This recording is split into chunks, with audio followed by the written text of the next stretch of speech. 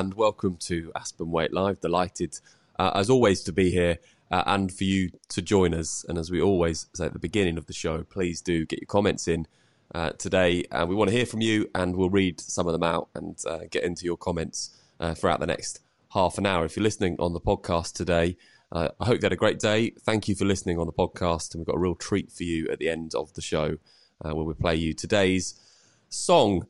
I am delighted, as always, to be joined by the CEO of Aspen Waite, Paul Waite. Hello, Paul. Hello, Ben. And I'm delighted to be joined by Johnno Harris, who's a regular Thursday fixture on this wonderful show. Hi, guys. You guys all right? Is it sunny down in Somerset? You can see it is. Very good. It's cloudy here. It's cloudy in Reading. It's same in Oxfordshire. Yeah, I forget we're quite close. We're quite close. Yeah. So let's get on with today's show, and we've got a fascinating topic, which I believe is going to encourage a lot of opinion amongst people that are watching and listening. We had a small chat after the show on Tuesday, Paul, and we were talking about the supermarkets, and it's well known that it is like Christmas Day for them almost every day, and obviously I'm not privy to their figures, but they have done very well, and I know it's probably a wrong thing to say, doing well out of this, but the figures are on the public record. Okay, Ben. Brilliant. Well, we can talk about those. And we were talking about what they are going to do, because they are obviously in a position where they're doing incredibly well. Should they be taxed on their excess profits? And has a precedent already been set for this? And I'm interested to get your initial thoughts on it, Paul. Yeah, as you know, that was my suggestion, which is I actually made the observation that Paul Waite, who is the archetypal capitalist believer in the market economy, is suddenly in his old age coming up with policies which sound more like Jeremy Corbyn than let's say a typical Tory voter.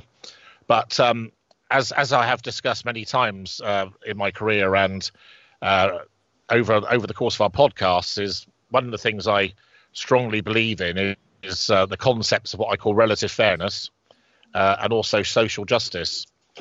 So I think we've got a situation at the moment where and that's also let's not lose sight of the fact that the market has been deliberately altered by the government. So the government has forced people like garden centres to close, retail shops, hotels, restaurants, cafes, etc. So these people, through no fault of their own, are the very real losers of the campaign to flatten the curve for the NHS, which is undoubtedly the only strategy this government has, in my opinion. So one of the things, funny enough, I think I've said this before. I was fortunate to attend a question time meeting, which I think Johnno was at, actually, if I remember rightly. Do you remember at Bristol Golf Club? Yeah, I remember it very well. Yes, indeed. Yeah, and I played probably a typical Paul role on the panel. And it sort of ended up with sort of me and this lady being sort of very, very much on opposite sides of the fence. But the point I was mostly making was that it's very rare to find a situation where you just have losers and losers, or winners and winners. Usually situations have winners and losers. So although undoubtedly at the moment the economy is net losing, and there have been figures bandied around this week as high as 35% contraction. I think I reported in the show last week that the economy was operating at 69%.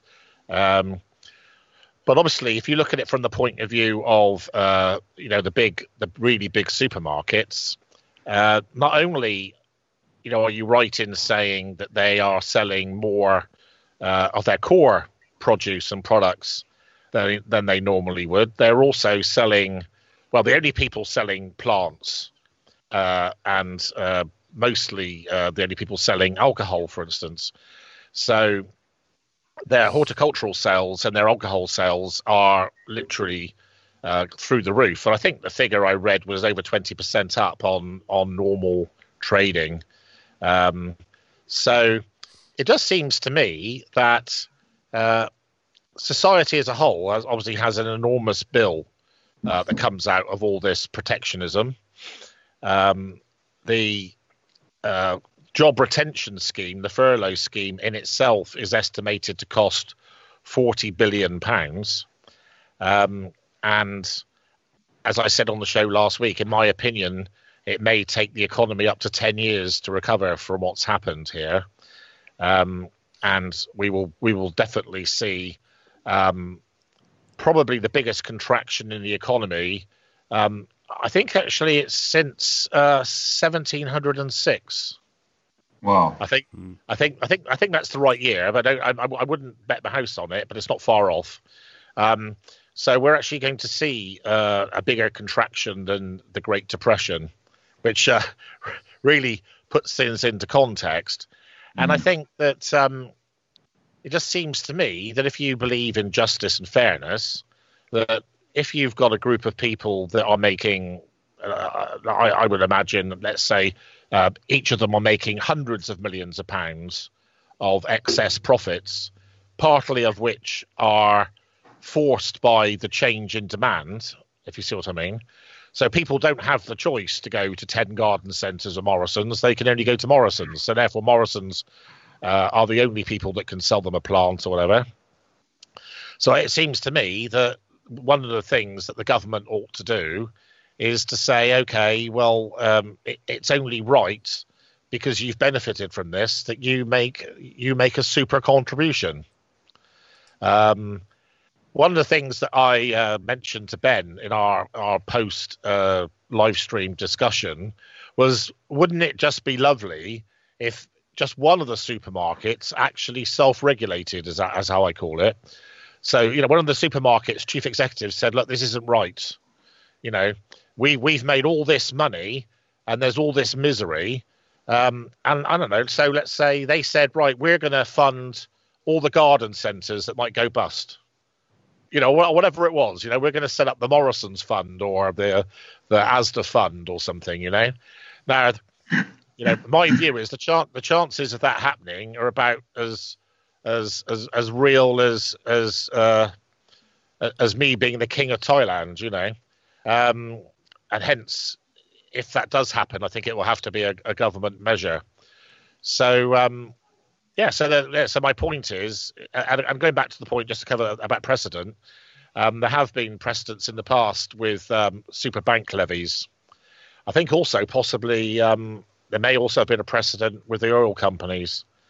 So, there is a precedent in history for an industry being targeted in this way, and I think it should happen.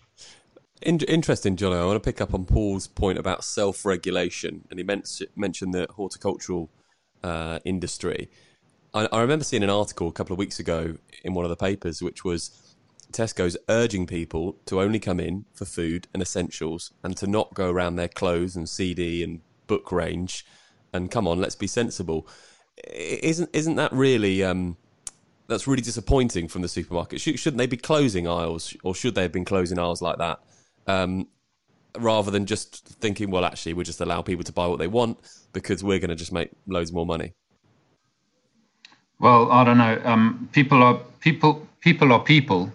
It's going to be quite hard for the larger ones to close. Well, is it going to be that hard? I don't know. I don't think they have.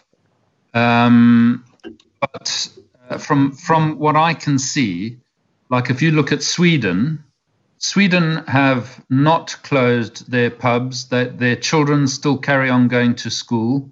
Yeah. Their restaurants are still open. They've said to their population, "Why we're going to trust you to socially distance yourselves in a manner that relies on you to take personal responsibility." And admittedly, their per 1,000 deaths is at about 118.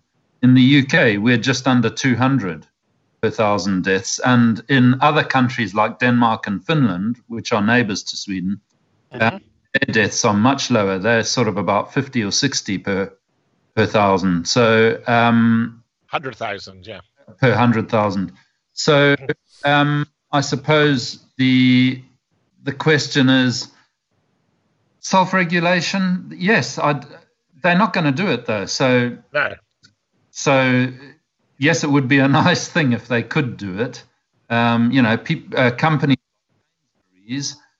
do phenomenal jobs in supporting Red Nose Day and sport relief and all of that sort of stuff. But if they could self-regulate, so for instance, one of the clients or sectors that we do a lot of work with, particularly with the R&D tax credits and things, is the produce growers over in Hertfordshire. There's a lot of produce growers who basically feed our nation, and Absolutely. I can put money on it that that any of these large supermarkets have not given them any form of discount on any of their products that they can then pass on to the consumers. It's worse than that. Yeah. It's worse than that, isn't it? Because we already, and I know this from firsthand, because I have a large client that has been forced out of egg production, for instance, because the supermarkets effectively, when it became non-PC to sell battery caged hen eggs, the supermarkets basically demanded organic eggs at the same price as a caged hen. Yeah. And you've got most bulk egg producers in a situation where every day they have chickens laying eggs, they're losing money. You've got farmers exploited for milk, receiving a pittance for their milk, and then the supermarkets doubling the money to sell in the supermarkets. So there is a lot of injustice, which obviously is mostly caused by might, isn't it? Obviously, if you've got, it's a bit like playing a poker game with a poor person if you're a billionaire.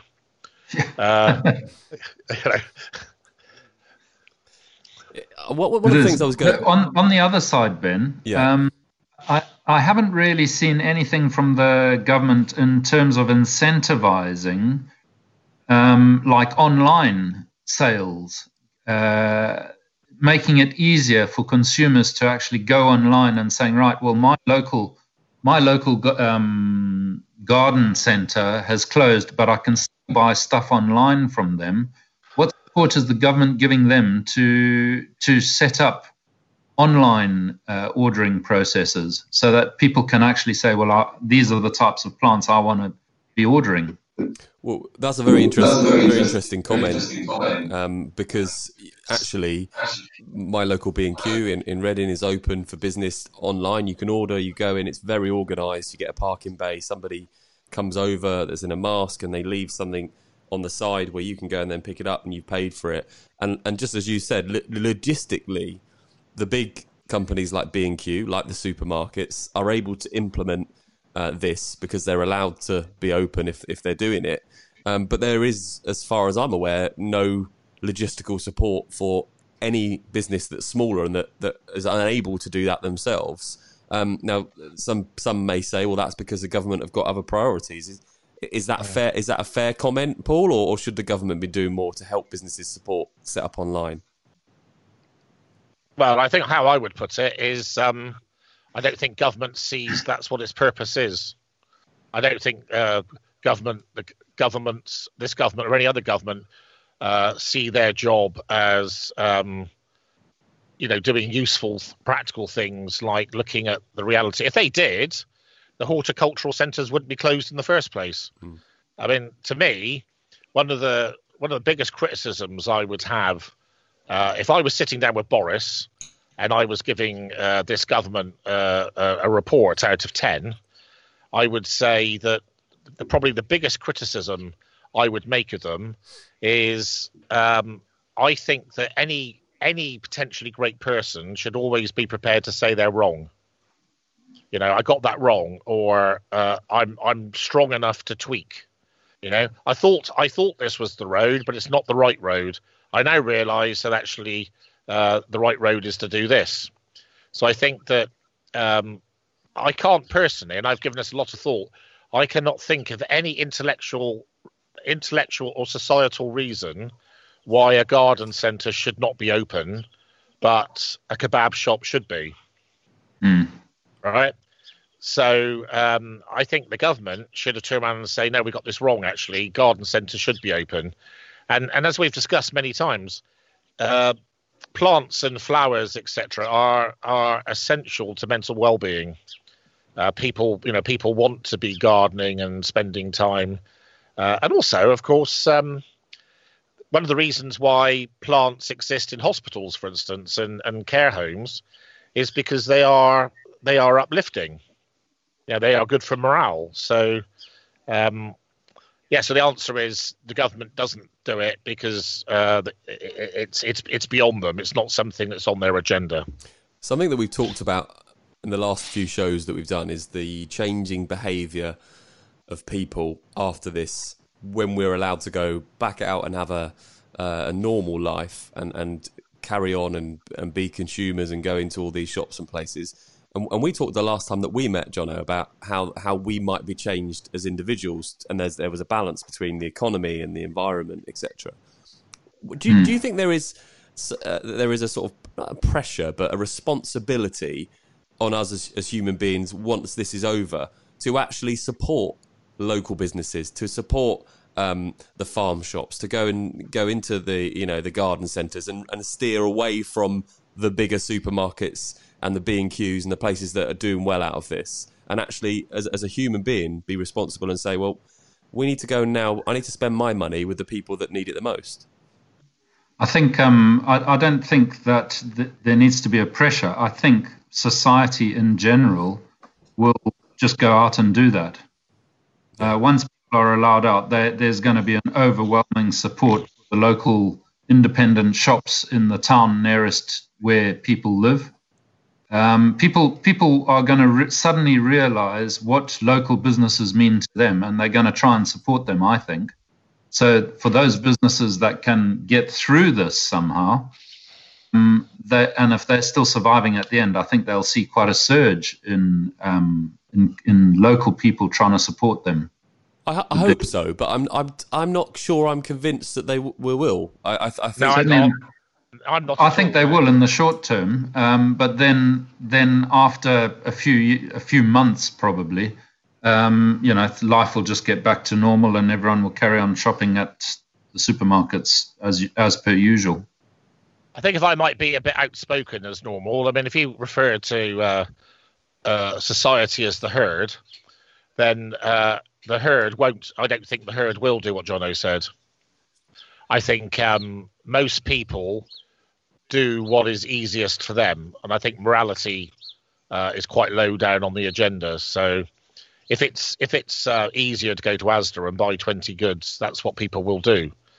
And let's be honest, one of the things that I've always promised myself about the day when I perhaps I'm my definition of retired is I'd like to have the time to go to the fishmonger and buy my fish in the fishmonger, and go to the butcher and buy my meat from the butcher, and go to the baker and buy my. But at the moment, for me to do that as a very busy man is quite difficult for me, and therefore I tend to do what most of the herd do and go into Marks and Spencer's or Waitrose or whatever.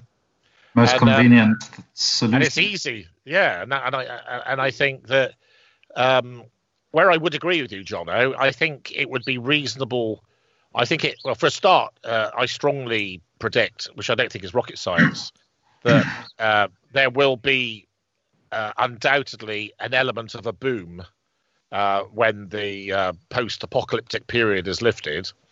And as I discussed in previous episodes, that boom, however, will not be anywhere near sufficient to make up for the devastation, but it nonetheless will be a boom.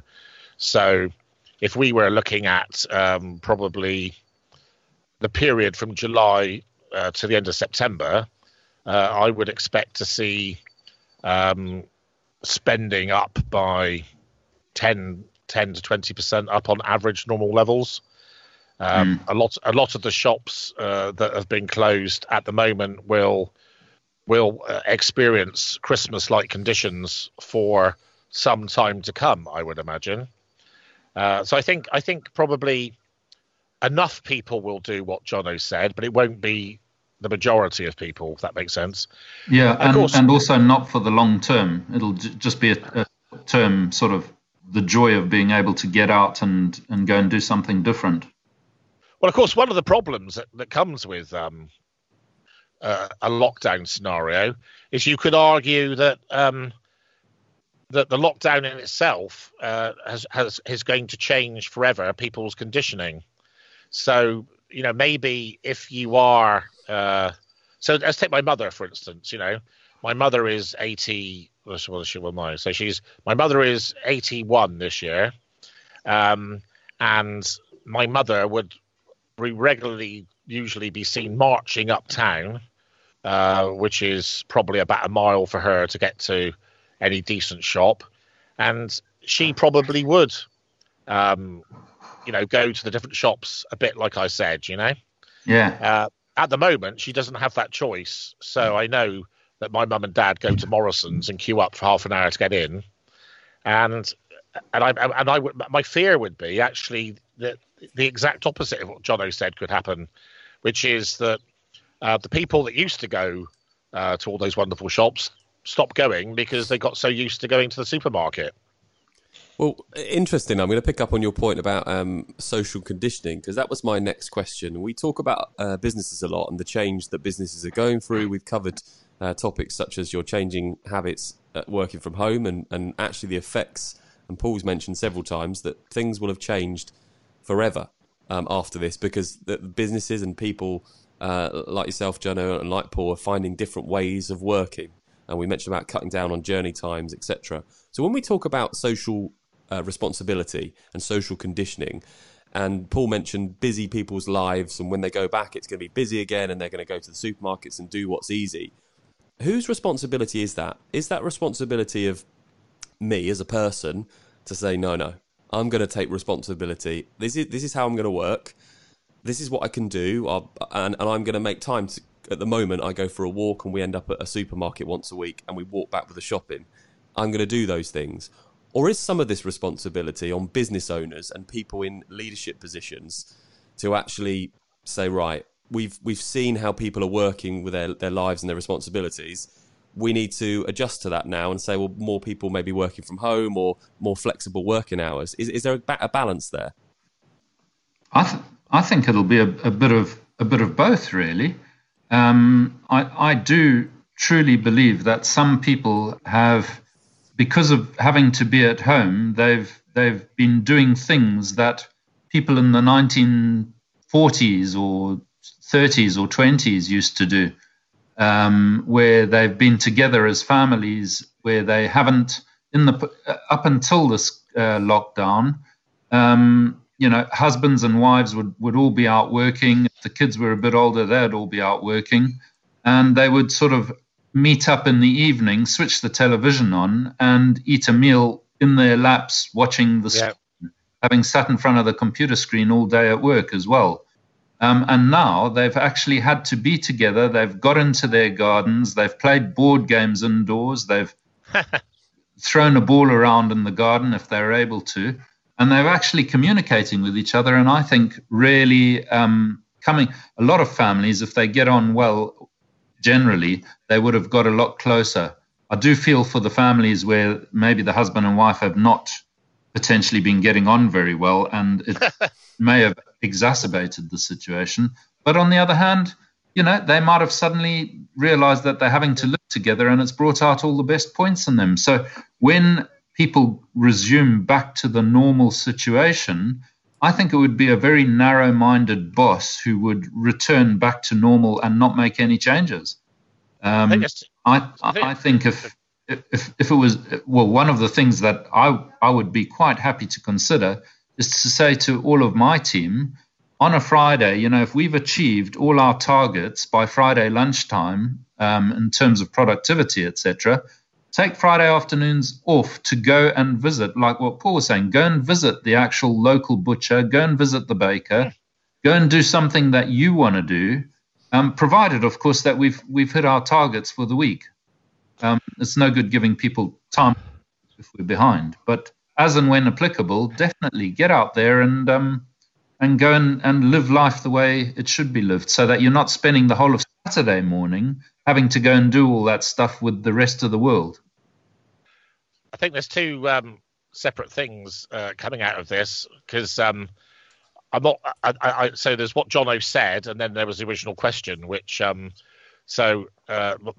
answer to your original question, as I understood it, Ben, was so the thing that flashed into my brain was no, we live in a democracy. So your rather interesting suggestion that people in authority should effectively influence where people went, I think is a bit naive, shall we say, and would have no place in a Western democracy. I think you can have influencers.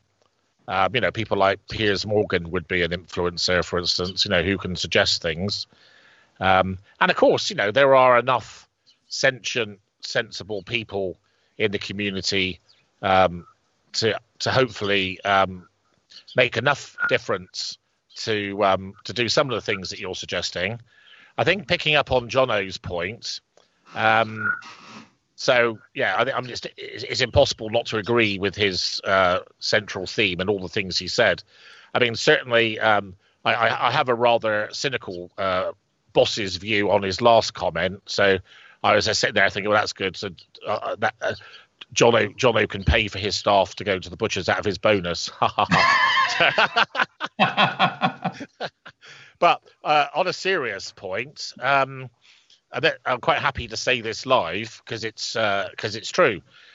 One of the things I like to say about myself, which I'm proud about, is I am someone who's prepared to adapt and change my mind and understand that what I thought was optimal is no longer optimal, and actually a different way is optimal. So one of the things that I will definitely implement in the Aspen Waite group is I will encourage and implement a mixed working protocol, which will give people the option and the choice and the right to work at home as long as it does not interfere with their work, for instance.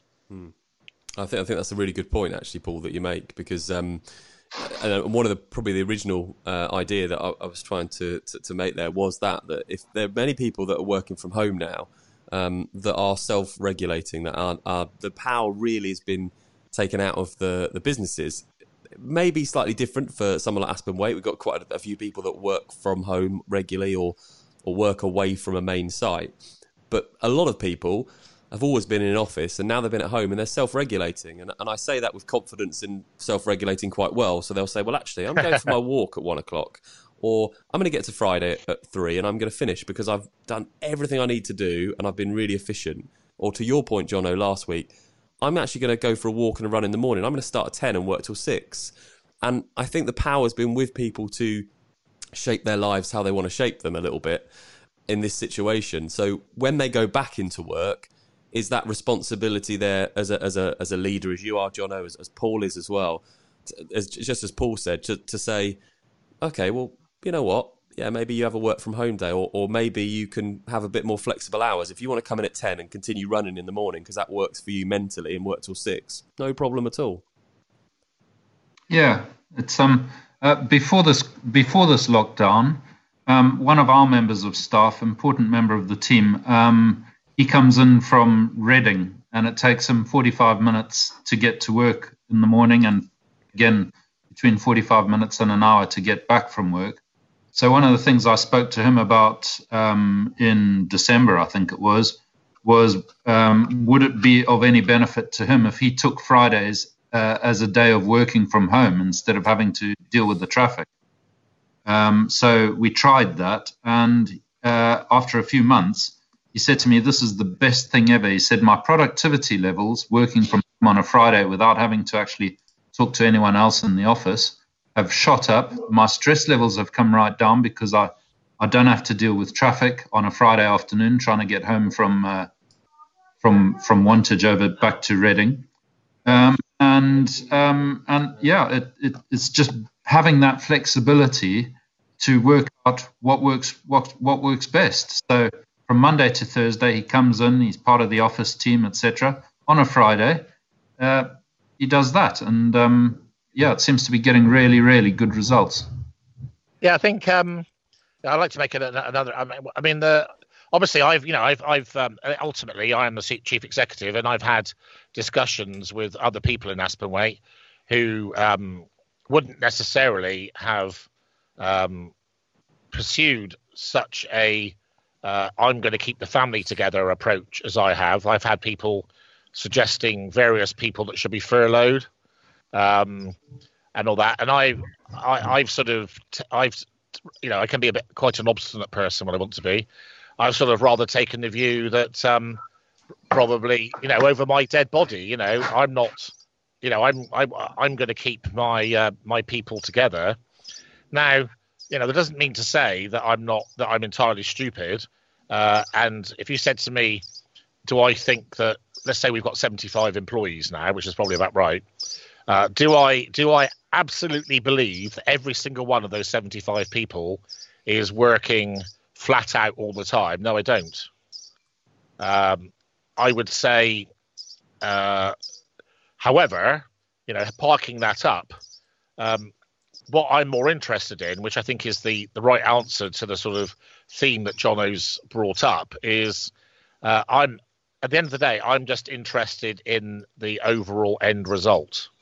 Yep. So, for instance, in March, as a group, we achieved a record result.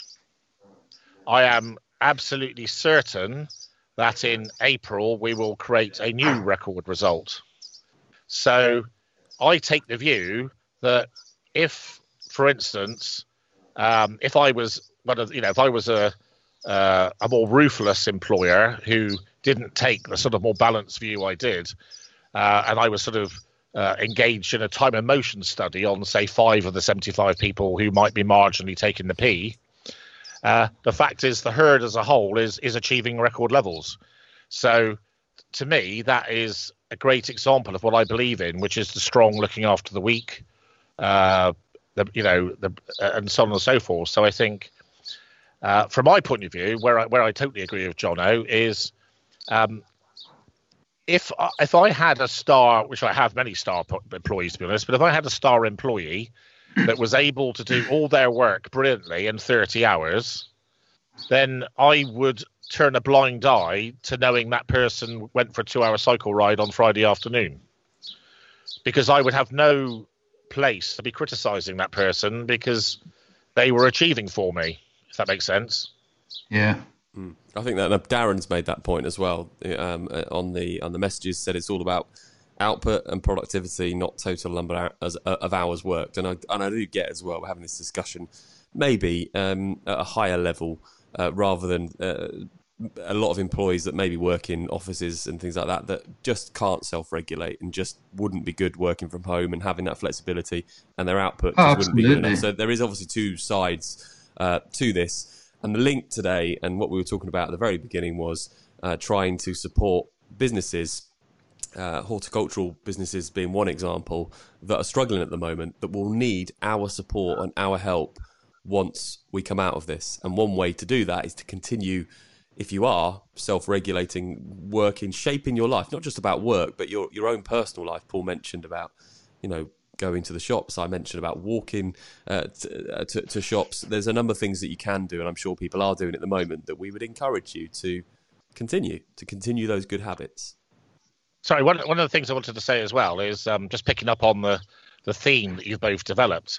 So if you take my own view, one of the reasons why I'm keen that our cash flow remains robust, let's call it that, remains robust over this difficult period, is I want to be in a position where I can support a deserving business if that makes a difference between that business surviving or failing, for instance.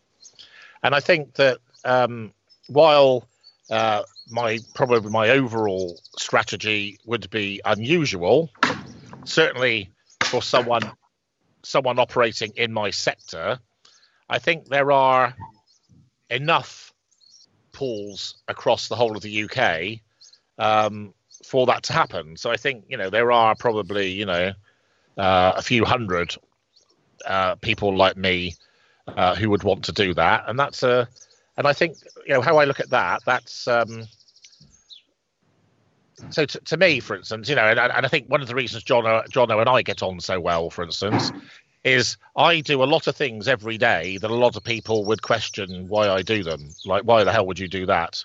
I mean, for instance, I had 2 conversations yesterday about the new Innovate UK grants that we announced yesterday morning. The £20 million, it's called a competition fund, effectively from Innovate UK. And I've spoken to a number of clients, including 2 substantive conversations this morning about making applications. And the client basically said to me, so what are you going to charge me for doing that?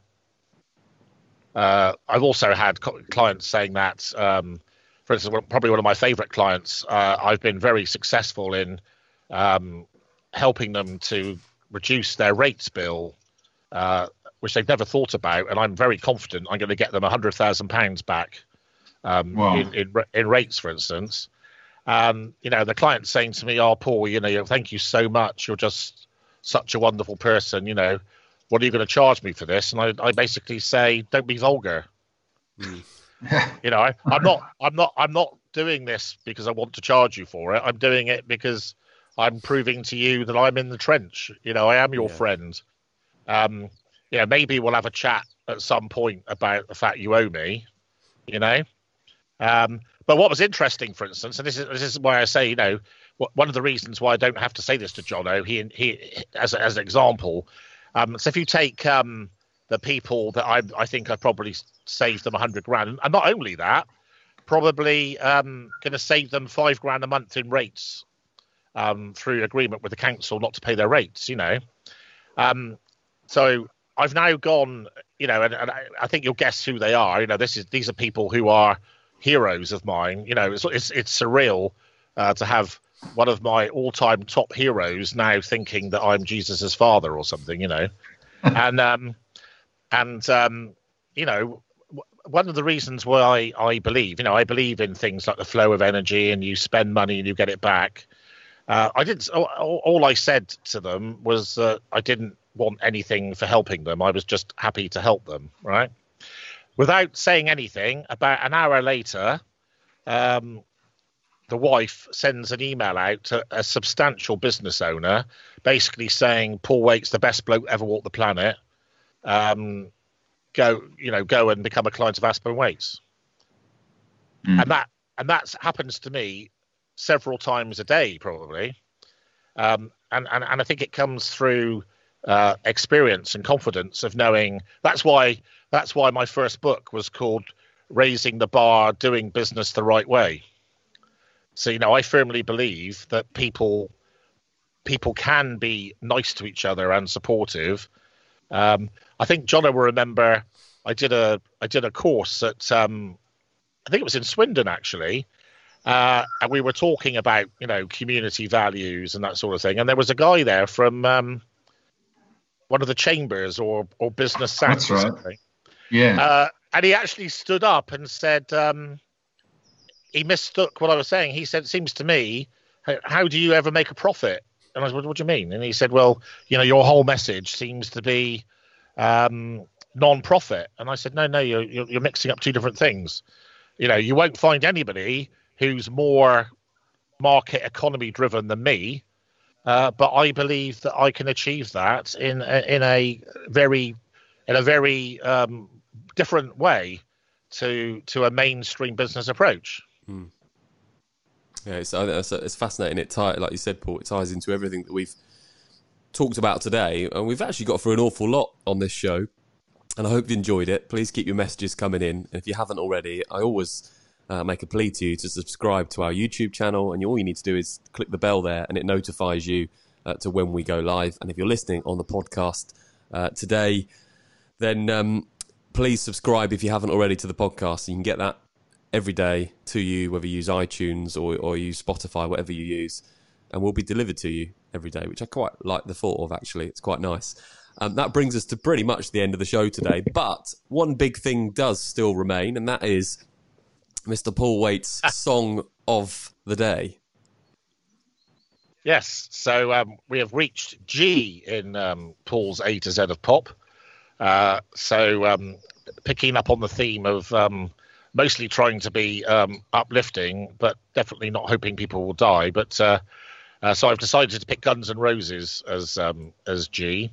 I think probably one of the best rock tracks that's ever been produced, which is Live and Let Die, the Guns N' Roses version. I think obviously Paul McCartney wrote the song as a Wings song, and in its own right, if Guns N' Roses had never made the cover, I think Live and Let Die stands on its own as a great song. But I think Guns N' Roses, sometimes you find with covers that someone comes along and takes a cover to a whole new level.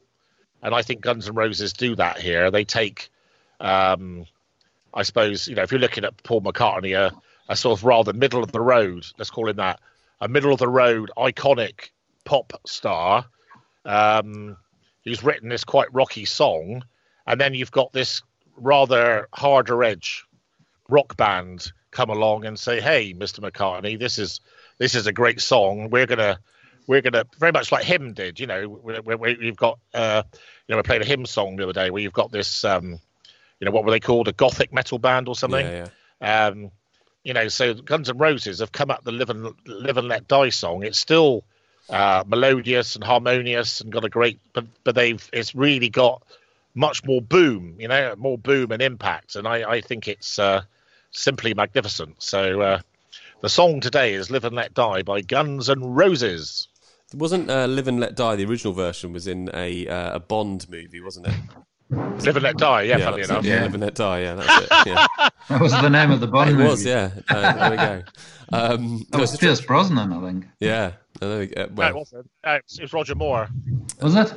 It was Roger Moore, and Jane Seymour played Mott Solitaire. Oh, yes. There we go. A Bond quiz would be a whole nother thing, wouldn't it? That would be. Listen, thank you so much for joining us today, Johnno, Paul. As always, great show on a Thursday. We'll be back doing this one next week. We have another show for you tomorrow, of course, at 12:30. So whether you're listening on the podcast or watching on the live streams, I hope you've enjoyed it, and we'll see you again tomorrow at 12:30.